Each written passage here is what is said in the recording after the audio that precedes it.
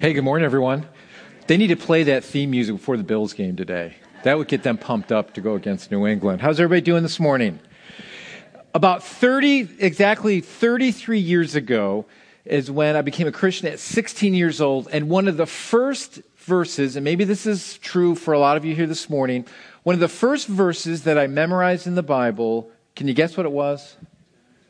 John 3:16. How'd you guys know that, right? That's a popular verse, isn't it? I mean, that's usually the first verse that we go to that we understand that God so loved the world. And when you go to a football game, that's the verse you see, right? John 3:16. And so I wanted to read that for you, John 3:16. I'm going to read John 3:16 through 18 this morning. And it says this: "For God so loved the world that he gave his only Son, that whoever believes in him should not perish but have eternal life." Isn't that good news? I mean, that's why it's such a popular verse. Let's go on to get this verse a little bit more in context. Verse 17 says, "For God did not send his Son into the world to condemn the world, but in order that the world might be saved through him."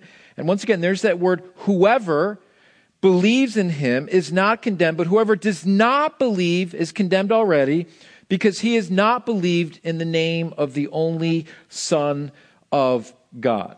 Now, one verse that I don't think I've ever seen at a football game on a poster is Luke 9:23. I don't know if anyone has ever memorized that verse as one of the first verses they've ever memorized, but let's read that, because this has been the basis of our study for the next 6 weeks in the series Fan or Follower. This is the verse that we're looking at.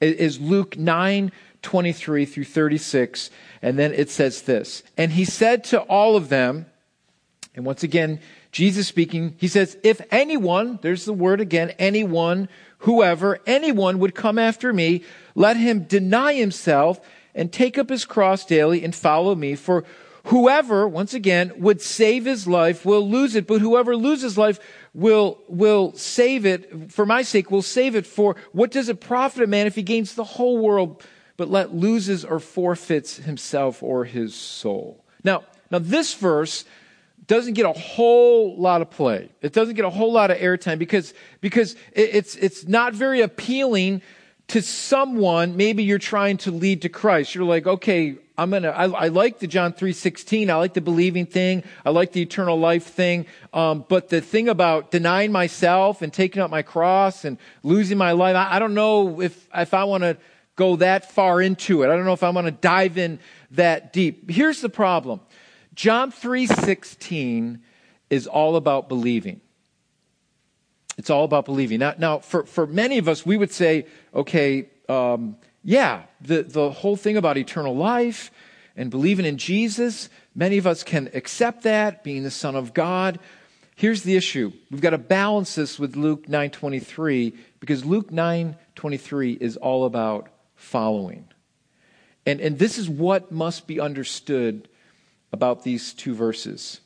You can't have one without the other. You can't have one without the other. Remember, you can't.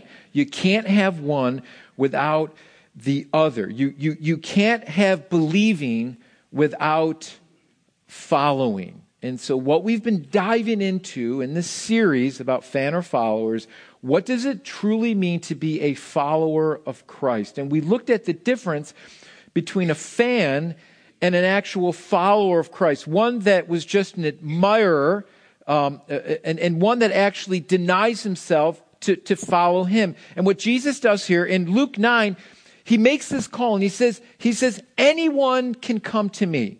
And many people have this misconception about Jesus, and they falsely think that Jesus is very exclusive, but the fact of Jesus is very inclusive.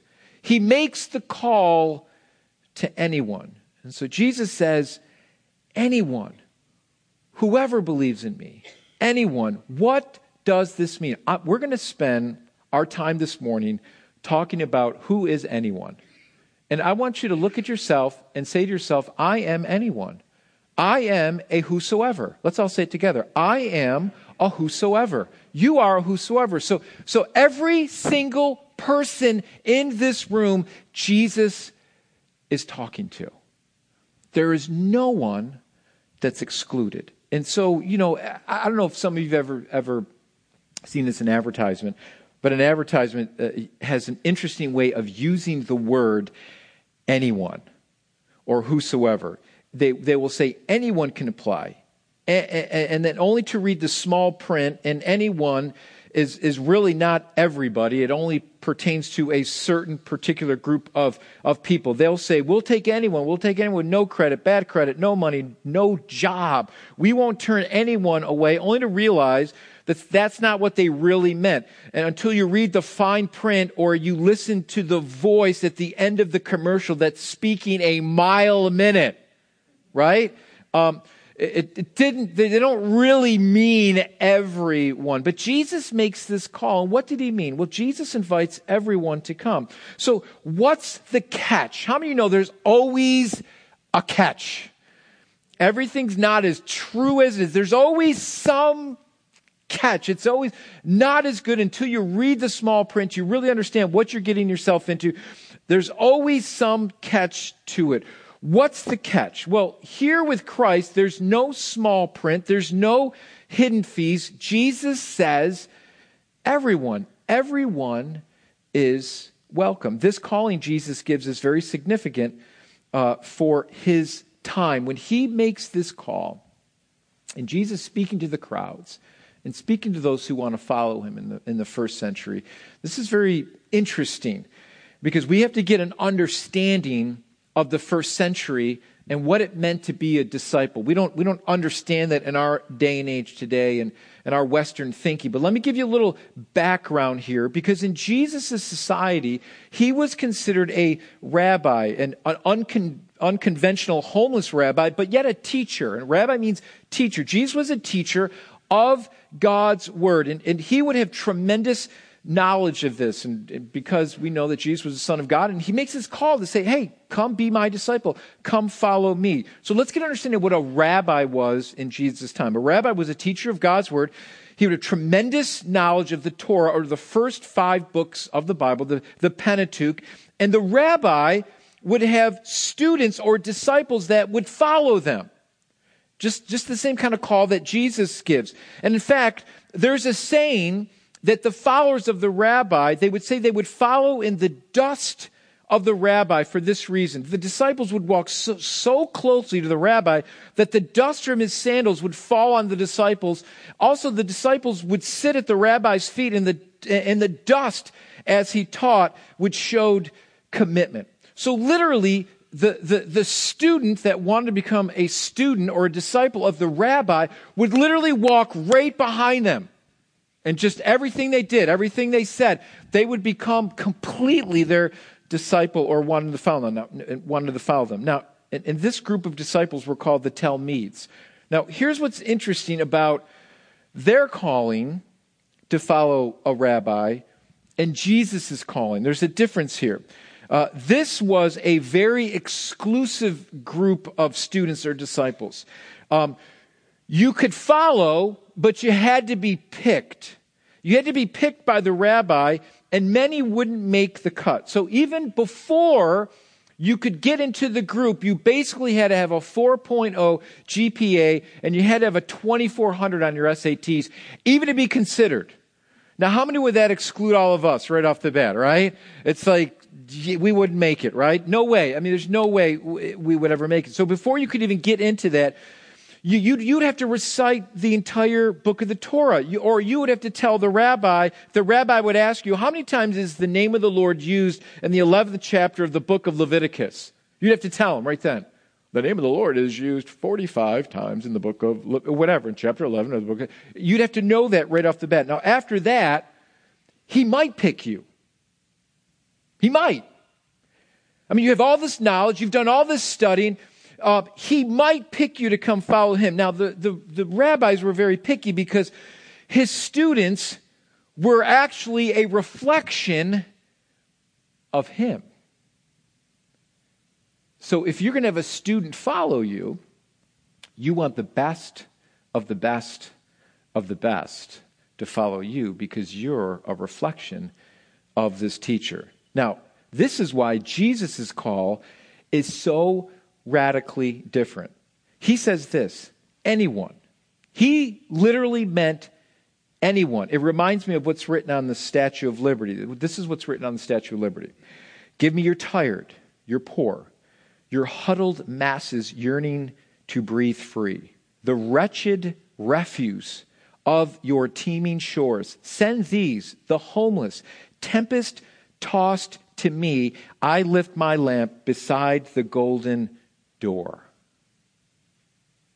That's what's said. That's what's on the side. And that kind of echoes what Jesus is saying. Anyone, not the elite of the elite. Jesus says anyone. And this reflects beautifully of what Jesus' calling was to who would come to him in Matthew 11. Here's what's said in Matthew 11:28. I love these words. Jesus says, come to me, all you who labor and are heavy laden. I will give you rest. Take my yoke upon you and learn from me, for I am gentle and lowly in heart, and you will find rest for your souls. So here's what's happening. Jesus' calling to come follow him must have turned a lot of heads. This was so radically different from what was being seen in the first century. Many would come to hear the incredible words of Jesus, and then they would look at actually who was following him. They weren't the elite of the elite. They were a bunch of ragtag nobodies from Wayne County. I mean, it's just great, right? Amen for Wayne County. Can I get amen for Wayne County? Yes. These are Wayne County people. We can relate to this.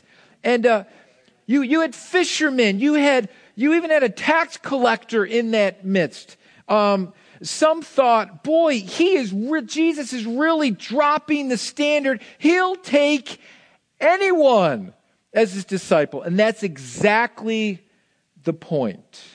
And so how does this translate in our world we live in today? What makes a follower of Jesus so unique? And this is what we've been talking about. This is what I want you to hear today. Our desire is for us not just to be admirers of Jesus, say he's a great guy, and we just fill our seats every week and we just admire Jesus, we sing the songs, and we just go about doing our daily life. Jesus says, listen, I want you to know me. I want to have a personal relationship with you, and I want you to know who I am, and I want to literally change your life, just not on Sunday, but every day of the week. I want you to know me. So this is why his calling was so unique. So when Jesus says anyone, he means anyone. So let's break this down. Jesus, what made his followers different, in order to be a disciple of the rabbi, you would have to go through a whole bunch of hoops, and there's a bunch of prerequisites to do that, and then you might be picked. But my question is this: did Jesus really mean anyone? He absolutely did. And what Jesus did was he got rid of all those prerequisites. And what Jesus was saying is your works, your achievements are not the thing that will get you in.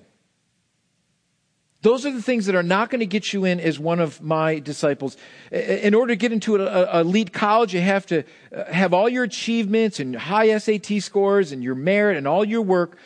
But that is exactly what was going on in Jesus' day. You had a bunch of religious elites running around, spouting off how smart and how religious they were and how many disciples they had that were just like them.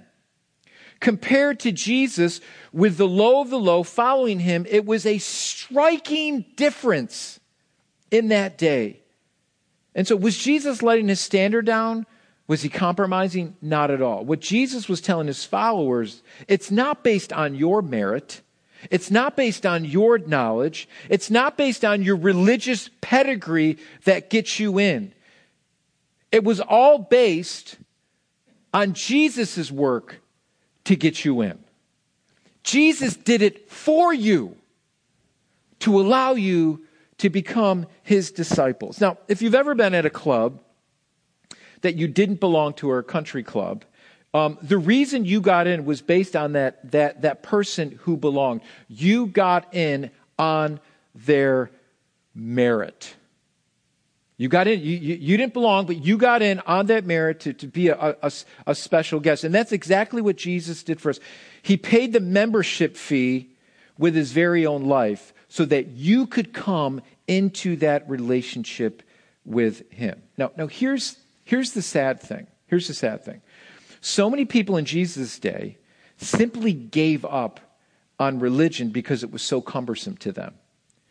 The religious of the day made it such a burden that they made it so difficult and so many rules, and it literally sucked the joy out of serving God that many people just kind of gave up or just weren't serving God with joy because it became so cumbersome. There were so many roadblocks, so many hurdles in front of people. And that's the point. That's why Jesus said, come to me, all you who are labor and heavy laden. I will give you rest. When you're heavy laden and you're burdensome, I'm going to give you rest. Just come to me. And so Jesus was talking to those who felt burdened by this religion that was man-made.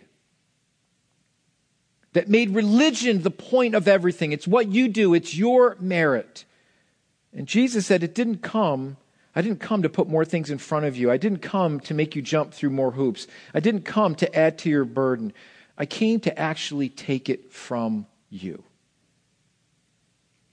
And see, that's what was happening that day. They were so burdened with trying to be perfect, with trying to do all the right things, and trying to jump through the right hoops that people just gave up. And Jesus says, listen, I've actually come to take that from you so that you're not burdened and you're not stressed out by all these things.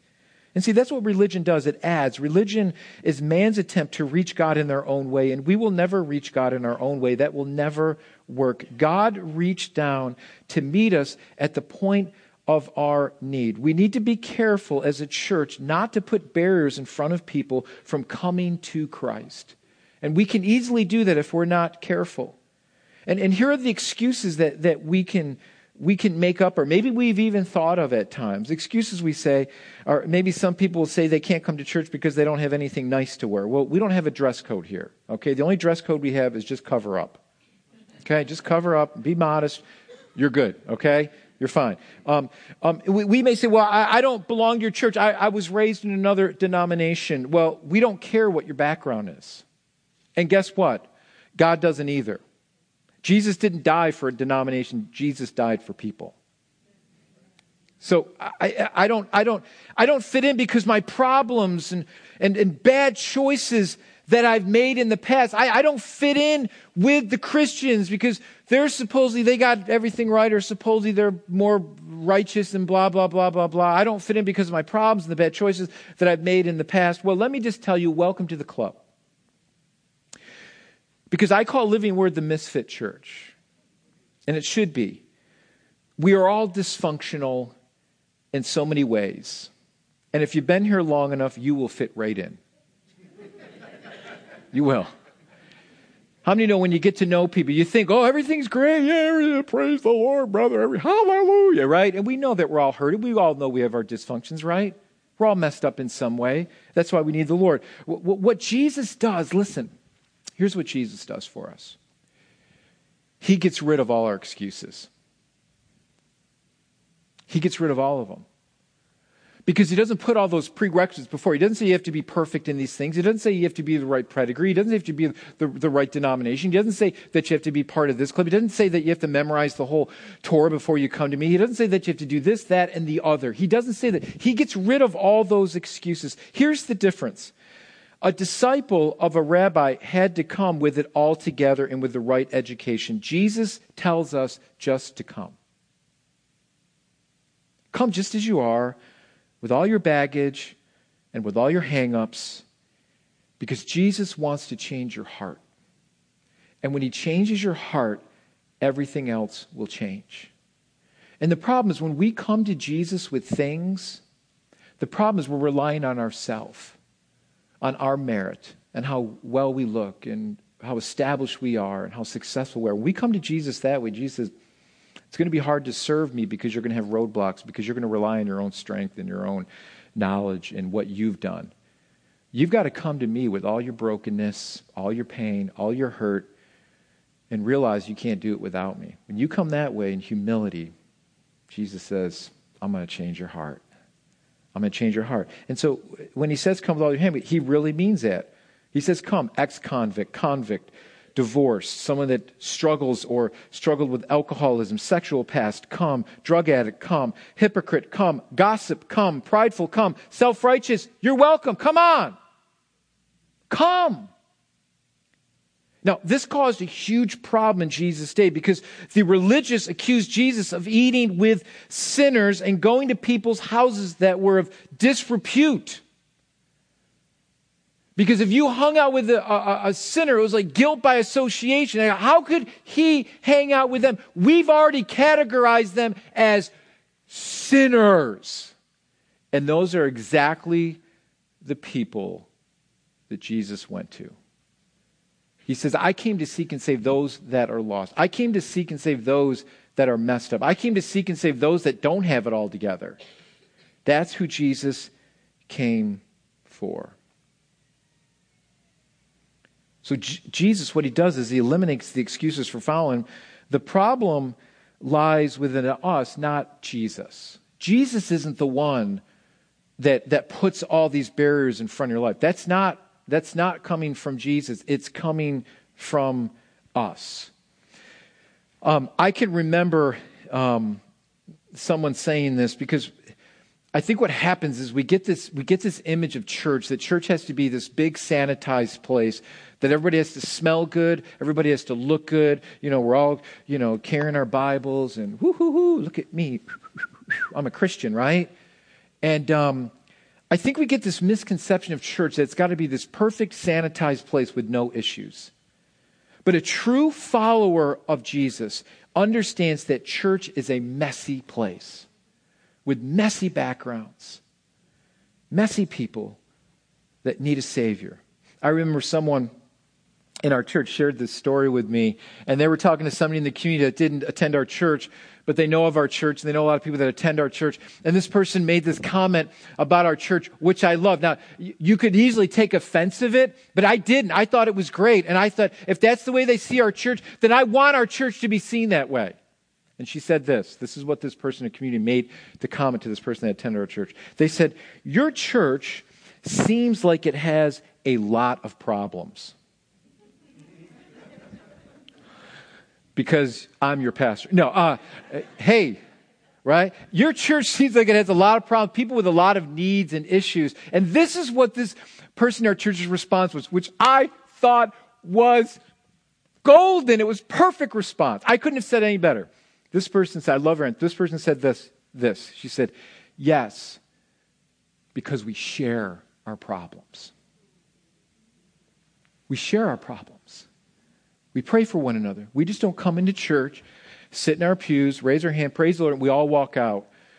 See, when a follower of Jesus is truly open to say, you know what, my life isn't all together. It's not perfect. I need help. I need other people to pray for me. I've got issues in my life. I need people to stand with me. And when we're open and we're vulnerable with one another, we're going to see those issues and those problems. That church is a messy place, but we have a perfect Savior who wants to come in the middle of our mess and help us. And help us in our struggles. And that's what makes the church so beautiful, is that we're not trying to put some false disguise onto the world that we have no issues, that we don't struggle with the same things. We're saying, yeah, we do struggle with the same things, and that's why we need help, and that's why we need a Savior through all those things. That we're not portraying some lie or some falsehood, that we need each other. That's why I say this all the time. If you ever find a perfect church, please let me know, because I'll be the first one to go there to wreck it. Just let me know. I will go there and I will wreck it in an instant. Listen, whenever you're at a place long enough, listen to me closely, people. Whenever you're at a place long enough, it will reveal its shortcomings. And if you're looking for a perfect place or a perfect church or a perfect pastor, you will never find it. You will never ever find it. We are people that are messy, that need a Savior to help us. That's what a true follower of Jesus is. You see, fans of Jesus want things to be neat, not complicated. I don't want to get involved in the messiness of others. I just want to come. I want to leave. I just want to be comfortable. But a follower, listen, a follower, and this is what really attracted me to the church when I first became a Christian. Because when I went to a church when I was younger, you just 55 minutes, done, you're out the door. You didn't hear people's problems. You didn't hear people sharing testimonies about their sinful past. Are you kidding me? If that happened in the church I grew up with, I'd be like, wow, I want to come next week. This is good. Better than any soap opera on TV. This is good stuff, right? When I started going to the church that truly preached the gospel, people would share their backgrounds and what they went through and their drug abuse and all this other stuff and how Jesus saved them. I'm like, are they crazy? They're just sharing in front of all these people they don't even know. But they knew who their Savior was. See, listen, a follower of Christ wants to hear how sinners come to Christ. They want to hear the stories. They want to open their arms to the broken and the hurting. That's what church should be. That's what a true follower of Christ should be. One that says, man, I'm broken and I'm hurting. I'm not trying to glorify my past and all the wrong things that I've done, but I do want to tell you that I have a Savior that has forgiven me of all those things. And I want to share that with others, that I'm not perfect, that I made a lot of mistakes. I love hearing those stories. This is what Jesus did for me. So here's what's important. I want you to understand this, that Jesus says anyone can come. He puts no roadblocks. However, you're like, oh, I knew you were going to get to this part of the sermon, Pastor. I knew it was coming. Here comes the but, right? Here it comes. Here comes the small print. Let me explain this, because there is no small print, but let me give you the reality of it. Here's what's important to understand. Anyone can come, but it will cost you everything. And here's what I mean. When a Talmid was finally accepted into the rabbinical school or to follow the rabbi, they would literally leave their homes, their jobs, whatever was holding them back, and they would go and they would follow the rabbi, and they would literally follow the rabbi wherever he went. Now, Jesus doesn't say you have to do this, that, or the other to come to me. Jesus says, I laid my life down for all your excuses, for all your sins. Just come and he will forgive you and he will heal you of your sins. Christ's acceptance of me is not based on my performance. He says, come. But once I come, I must be willing to lay my life down at his feet. My desires begin to change. And now I want to please him. So how does that look? Well, now I say, I'm not my own. You realize you are not your own the moment you get married. How many realize that? You're not single anymore. When I was first married, we had no cell phones, and I would be at the store, and Kathleen and I might get separated for a while, and she's like, where were you? What? I missed you, and you forget, oh yeah, I'm not single anymore. I got to figure out, I get lost in the hardware store, and I was like Disneyland for a while, and she's like, where were you? I was done in 5 minutes, and I need to find you. You realize that quickly, that you're not your own. See, a true follower of Jesus realizes the grace and the mercy that Jesus gave to us to save us and to reach us, that there's no roadblocks that are placed in front of us. But something happens when I realize that grace and the magnitude that Christ went through to reach me. I have to realize that when he changes my heart, all of a sudden my desires change. And now I want to follow him, not based on my merit, but based on what he already has done for me. My desires begin to change. So a follower of Jesus Christ, when Christ has truly transformed your heart, has truly saved you and caused you to become born again, a true follower of Jesus Christ now sees it as a privilege to lay their life down. Not as an obligation, but as a privilege and gratitude for what Christ has done for them.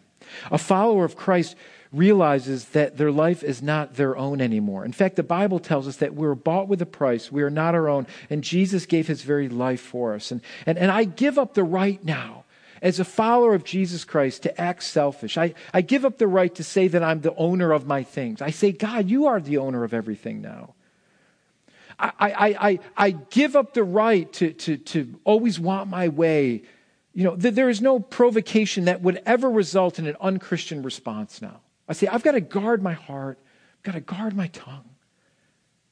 because I know what Christ has done for me. I've got to guard my life now. It just doesn't become a Sunday thing, an Easter thing, a Christmas thing. Now it becomes an everyday thing. I want to know God's word. I want to read his word. I want to develop my relationship with Christ now because I understand what he's done for me. My desires, I understand, are not my own anymore. I want to seek the Lord in the choices that I make, and I want to make sure that I'm honoring Christ in what I do now because I know the great magnitude and the price that he paid for my very life.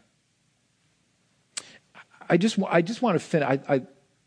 I was trying to look through the Gospels of people that truly changed, and I'm actually going to do a series on this. I just want to go through all the Gospels and just do messages on how people changed once they encountered Jesus and what happened after their lives. And there's this one story that I just want to share with you in closing today about a woman who came to Christ, that just came completely unabandoned, completely vulnerable. This woman was an outcast. This woman had no social life. This woman had this issue of bleeding for years, and because of this, she basically became an outcast, and basically she became unclean, religiously unclean. So that means she couldn't go to the temple. That means she couldn't touch anybody, because if she touched anybody, they would become ceremonially unclean according to the law. And so this woman was just an outcast. And this woman gets word that Jesus is coming by, and Jesus is teaching. And so she knows he's there. And this woman risks everything to just touch the hem of Jesus' garment. She risks everything. So let me read this for you in Matthew 9, 20 through 22. It's in Mark also. It gives a little bit more detail to her suffering, because she's been to doctors and no one could help her. And so she was destitute. I mean, destitute. Can you imagine not being able to hug anybody? Not being able to just be close?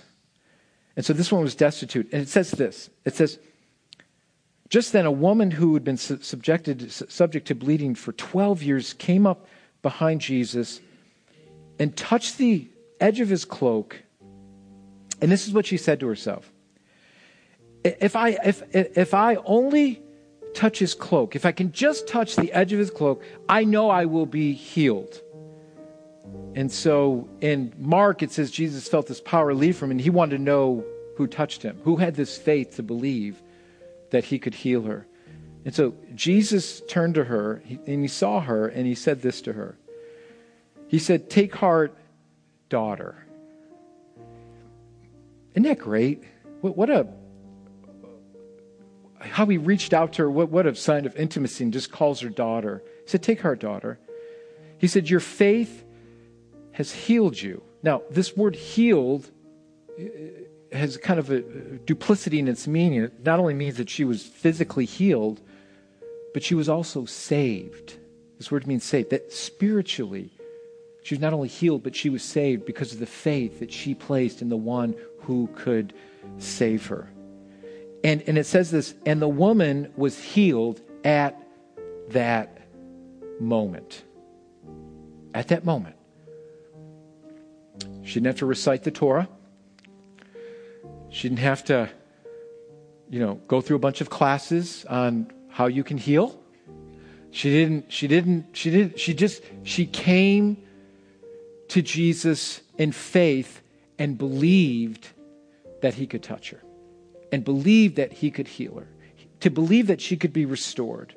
In this very hopeless situation, both physically and spiritually, being weak and anemic and suffering for 12 years, spiritually being unclean, risking touching someone else to make them unclean, risking the ridicule of the crowd, and maybe people yelling out, saying, "Unclean, unclean." We know who this woman is. They had to know who she was because she suffered with this for 12 years. She risked everything. Emotionally, she was weak. Physically, she was weak. Spiritually, she was weak. But she came to Christ exactly the way she was. broken, spiritually broken, physically broken. She came exactly the way she was. And Jesus says, your faith has healed you. Jesus, it's not her faith that saves her. It's not her faith that healed her. It's her faith in the one who can heal. Her faith in the one who can save. She came exactly the way she was.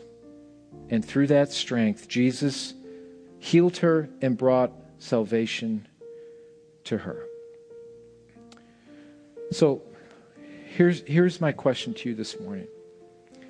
Where are you today? Have you made excuses for why you're not really a follower of Jesus? Maybe you're just a fan here today and you admire Jesus, but you can take it or leave it. Maybe you've made excuses like, well, I don't know that much of the Bible, or, I wasn't really brought up in church, blah, blah. Jesus takes away all those excuses. Jesus says, anyone that comes. And so the call goes out to anyone. And maybe you're here today and you're broken and you need a healing and you need Christ to come and you need him to heal your life. Jesus says, come. I invite you to come and lay those things at my feet. Just come as you are. Listen, Jesus already knows your background. Jesus already knows your stuff. He already knows your mess in it. He already knows that. You're not fooling him. And he says, here, when you admit it and you confess it to me, that's when the healing will start. That's where the healing comes. That's where the restoration happens in your life. Jesus is the only one that can do that for you. He's the only one that can bring healing to your life today. And so Jesus says, come, just as you are. So this is what we're going to do. We're going to pray. We're going to close in song. I love this song. And it just talks about giving Christ our brokenness. Here's what we're going to do. If you want to come up front today and just kneel at the altars and just pray, and maybe there's just something that you have to give to the Lord, and whatever that healing might be, whatever that might be, I would tell you to make that bold step of faith. Listen.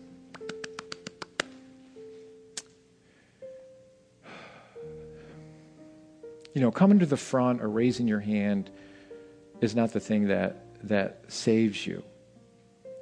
It's your faith in Christ that does that.